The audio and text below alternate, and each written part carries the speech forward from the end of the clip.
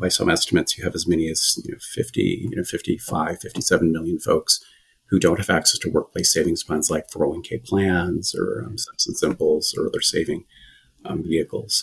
And there's always a concern in the Congress about that and how it is we can encourage more employers to offer these plans.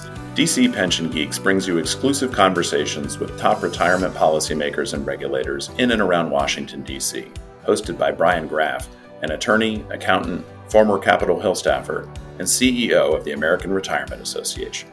If you're looking for an insider's view of all the twists and turns that Washington takes on the road to ensuring a secure retirement for millions of Americans, you're in the right place. Welcome to DC Pension Geeks. Hello, everybody. This is Brian Graff for another of the series of the DC Pension Geeks podcast, and we've got a really special pension geek today with us. His name is Drew Crouch, who is with the Senate Finance Committee, and I like to start these, Drew, by giving people a little bit of background about you. So, tell us kind of what your role is with the Senate Finance Committee and kind of what you do, and how did you land here? I mean, it's kind of a cool job, and I've told people my favorite job ever was working for the Congress at one point in my career, and how did you end up in this exciting position? Well, gosh, thank you, Brian. There's a lot there to unpack. And I just want to start off by saying first, I really appreciate the opportunity, for you to invite me on to the Pension Geeks podcast. And before I start, I just have to say, the remarks that I share with you today are my own and not to be attributed to any other member, any member of the Senate Finance Committee or any member of Congress. So stepping back, how did I get here to this podcast today? It's interesting.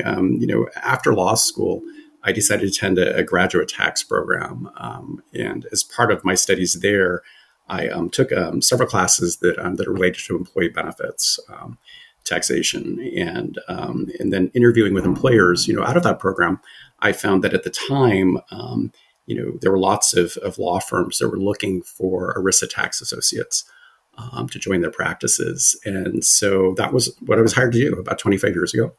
And no one else wanted to do it. Well, I don't know about that.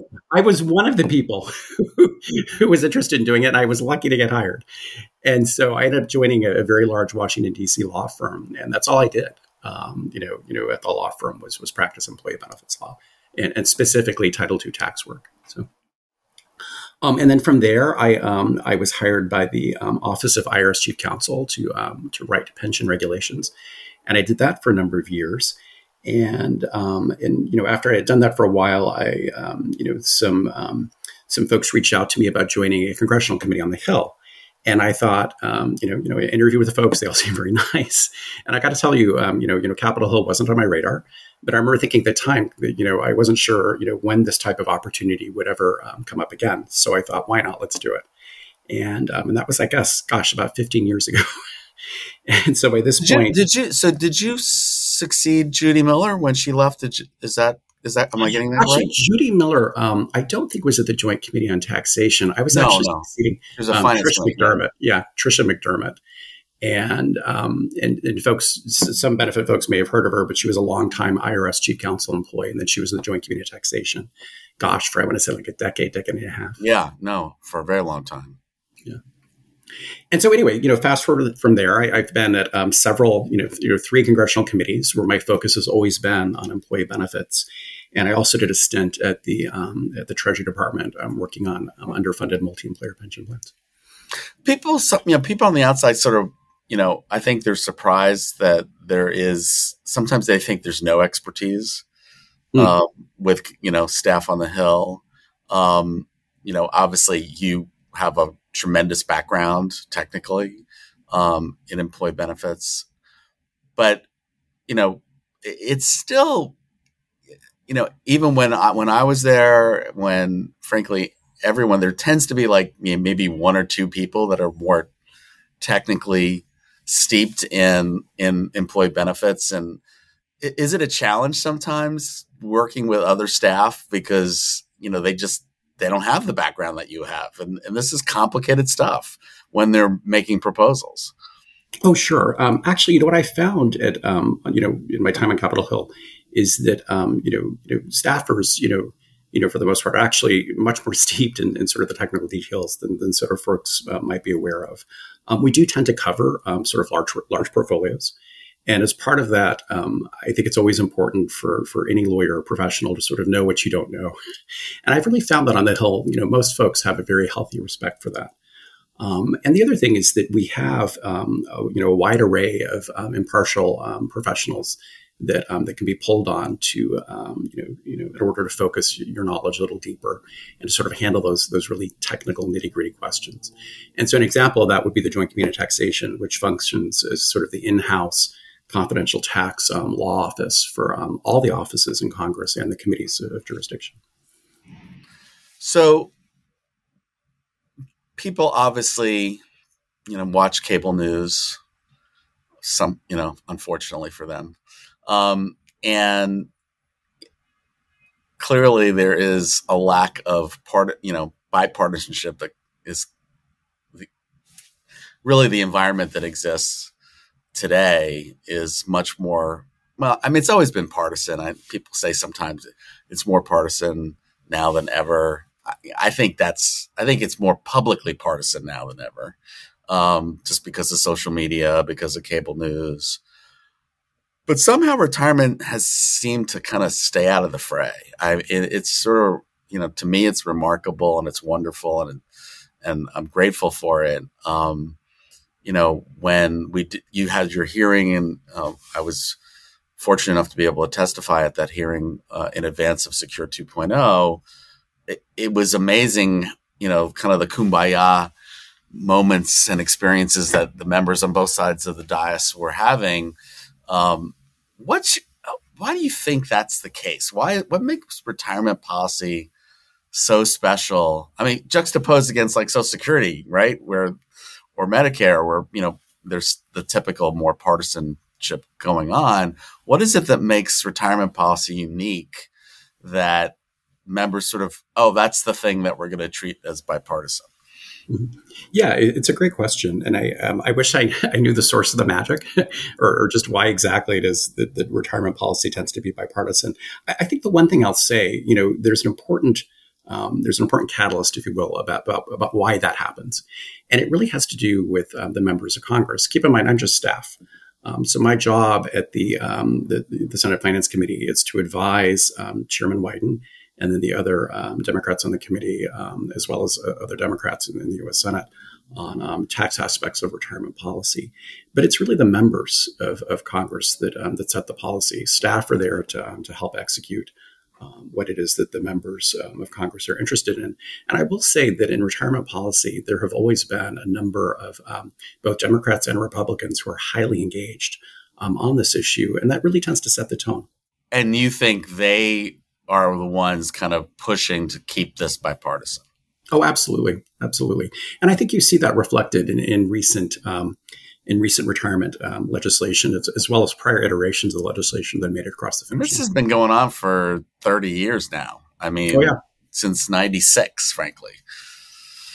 I mean, it is kind of a remarkable run. Do you think, now that Rob Portman has retired, obviously Ben Cardin is still around, do you think that will be able to be maintained, or do you think things might get a little bit more partisan?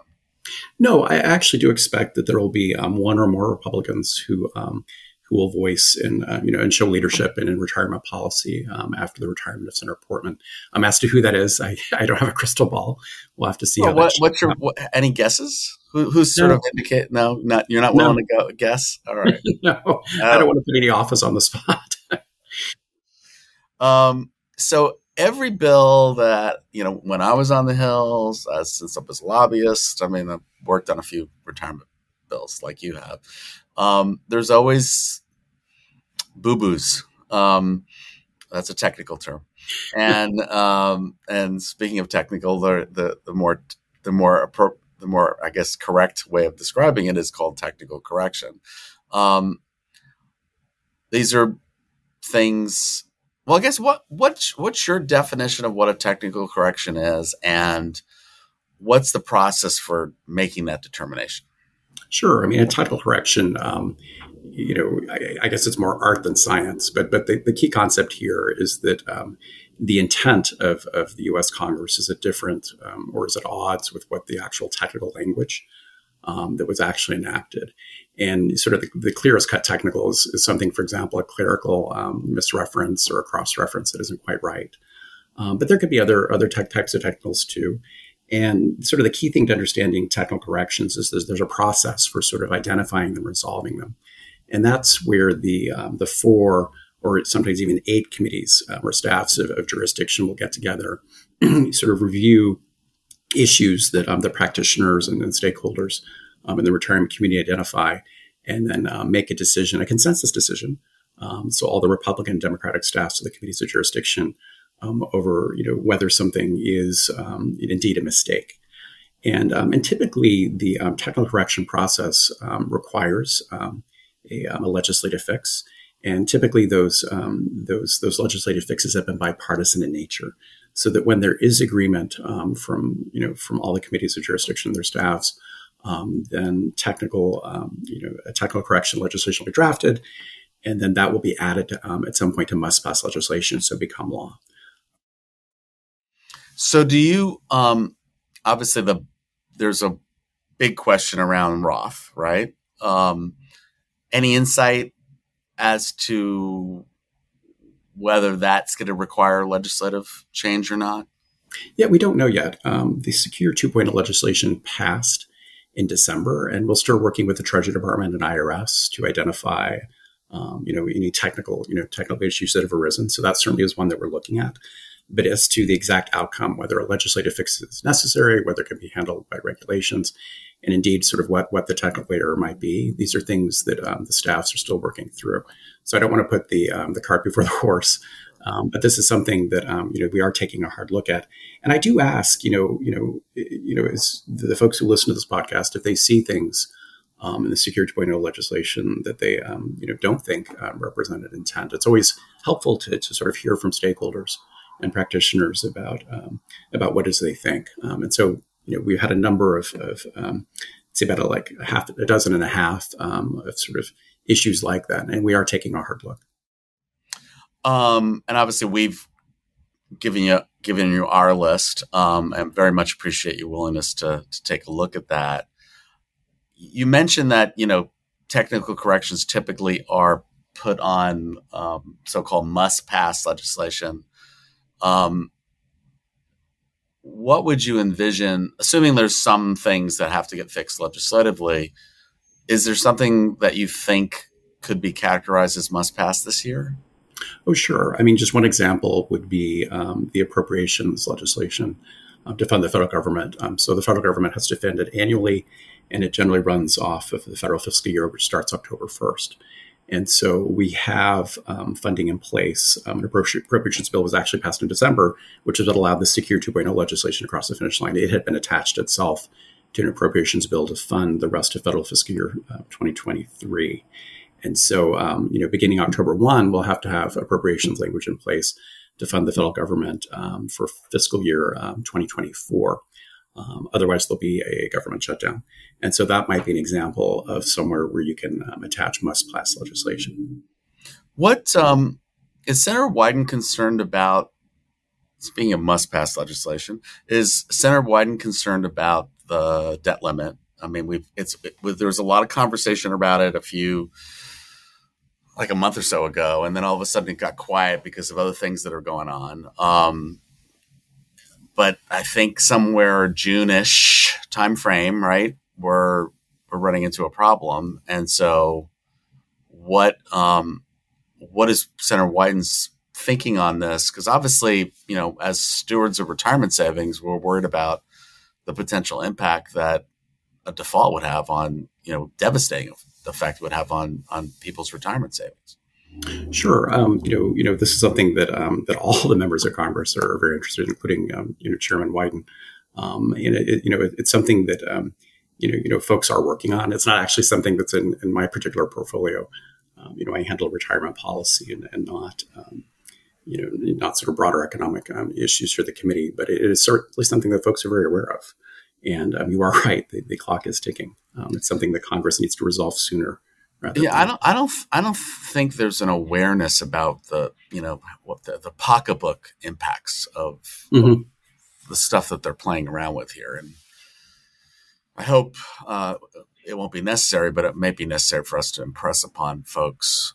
I know Chairman Wyden gets this, but about what the potential impacts are and the real impacts on people's retirement savings could be really significant. All right, so you've accomplished quite a bit as a congratulations. You've done lots of legislation, most recently Secure 1.0, Secure 2.0. What's next? Where do we go from here? What are the things that you think are left undone in a big picture sense? Sure. Actually, let's step back and think about the Secure 2.0 legislation. The amazing thing about that and how it came together in the Finance Committee is it really was driven by the priorities of all the Democrats and Republicans on the committee. And so, there's a staffer who's my counterpart for the Republican staff.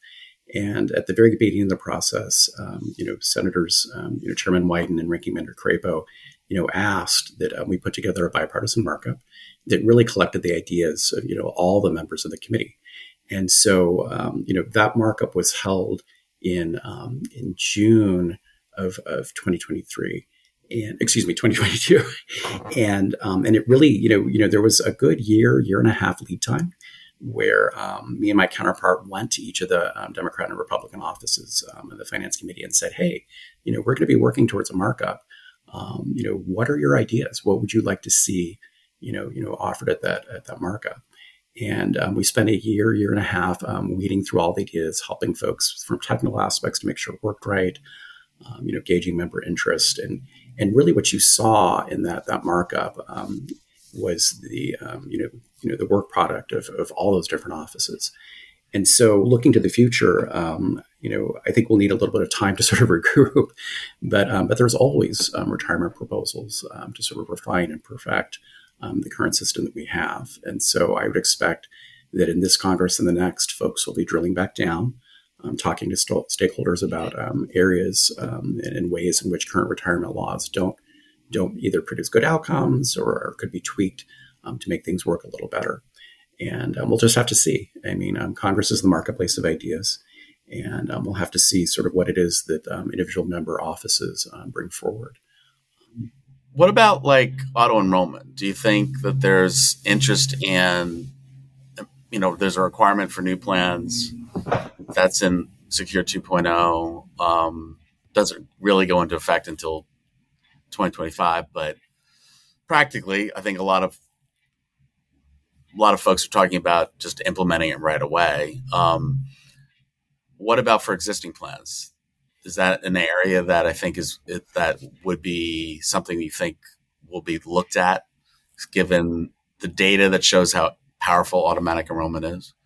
Yeah, I mean, I think it's something that folks will have an interest in. I mean, I think it's premature to say whether something like that could cross the finish line on a bipartisan basis.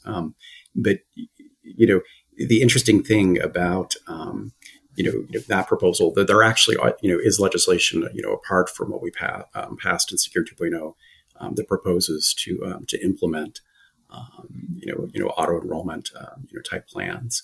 And for example, like Senator Whitehouse and Ranking Member Neal, have a proposal that would create sort of a national auto waiver program. Right. So. And that we'll have to see what the appetite is for that sort of legislation. Well, there's apparently some Republicans who think mandates are okay in some respects. So you never know, or requirement. The word mandate sometimes is not favored. But what about the large? There was a bunch of proposals that the chairman was in favor of as part of Build Back Better around Roth and, what he felt were kind of abusive situations. Are they going to be revisited at some point? Yeah, I mean, Senator Wyden does have an interest in news reports that have come out about some folks having extremely large IRAs, in some cases, tens of millions of dollars or even hundreds of millions of dollars. So I think some in the billions. Yeah, perhaps. And, I think we step back and think about, why it is that we have favorable tax rules for retirement. It's to encourage folks to save. And I think the underlying point for these very large account balances is whether there really needs to be a taxpayer-provided subsidy to encourage folks to save at that type of level. When you have accounts that are that large, it really starts to look like intergenerational wealth planning, as opposed to an incentive to save for retirement income. I think you've said in other remarks that there is some concern about inequity in the way those incentives are distributed. Can you talk a little bit about what you think might be looked at in the next iteration of retirement legislation? Sure. There is a concern. There's data out there. For example, AARP has put together data, in the last year that talks about folks who don't have access to workplace savings. And so, for example, by some estimates, you have as many as 55, 57 million folks who don't have access to workplace savings plans like 401k plans or Simpson Simples or other saving vehicles. And there's always a concern in the Congress about that and how it is we can encourage more employers to offer these plans. And part of it goes to there's a great statistic that ASPA and now ERA has put forward on the power of workplace savings plans on folks' ability to save. And maybe, Brian, you could talk a little bit about that, because it's a really interesting contrast how you guys dug that up about how. It's based on work that we did with eBree, but people who have, folks on this who are probably listening have heard me say this so many times, but people who are covered by a workplace savings program are 12 to 15 times more likely to save than on their own in an IRA.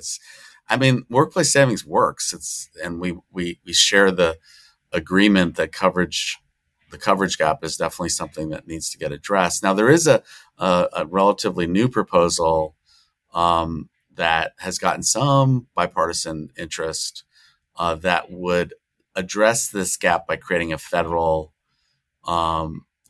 run retirement program for the, intended to cover the uncovered, although we have concerns that if the government's subsidizing a more generous match or non-elective contribution, that, profit maximizing companies would just decide to shift their employees over to the government program.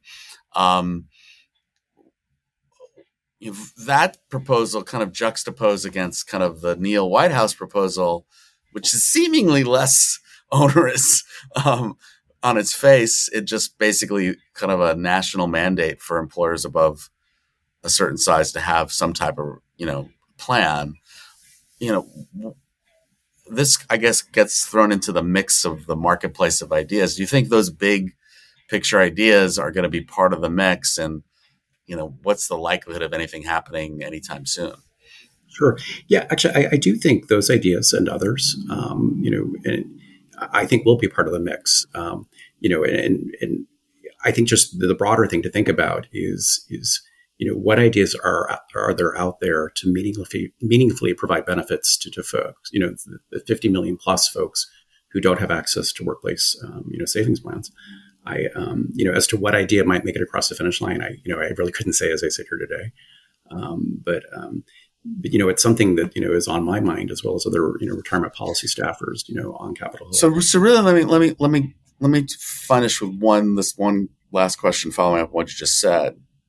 Do you think that this coverage gap is sustainable politically? In other words, at some point, we keep on whacking at it. At some point, do you think bigger measures might be taken by Congress if it's not addressed? I hope so. One thing I found that in retirement policy, the Congress is relentless to trying to get better results. And so I think that's what you've seen with these retirement bills that have come along. I think take, for example, the Security Bueno Act. It's a collection of 90 plus different provisions that are oftentimes very much in the weeds. But they're all really designed to sort of to ferret out, how it is that complex retirement, policy rules and regulations can be better to sort of result in better outcomes for retirement savers. And I think part of that discussion is how do we bring those 50 million plus folks into the the employer or workplace savings retirement system. But as to whether it happens in this Congress or the next Congress and sort of which specific proposal it is that folks might coalesce, time will tell on that one. That's something where, the individual members of Congress, really set the agenda for that and identify what solutions it is that they're comfortable with enacting. Awesome, Drew. Thank you so much for your time. It ultimately comes down to getting more people access that meaningful opportunity to save. And it's great to have people like you continuing to work on that incredibly important issue. So thanks for your time and thanks for all you do. No, thank you, Brian. And I'll just add, we really appreciated the suggestions that come from ARA on changes to retirement policy as well as other stakeholders. And so I do ask folks, keep on coming up with the great ideas and sending them to us. You can count on that. Yeah. And not all ideas are possible, but we do want to hear them. So thank you. Appreciate it. Thank you. Thanks for your time. Of course.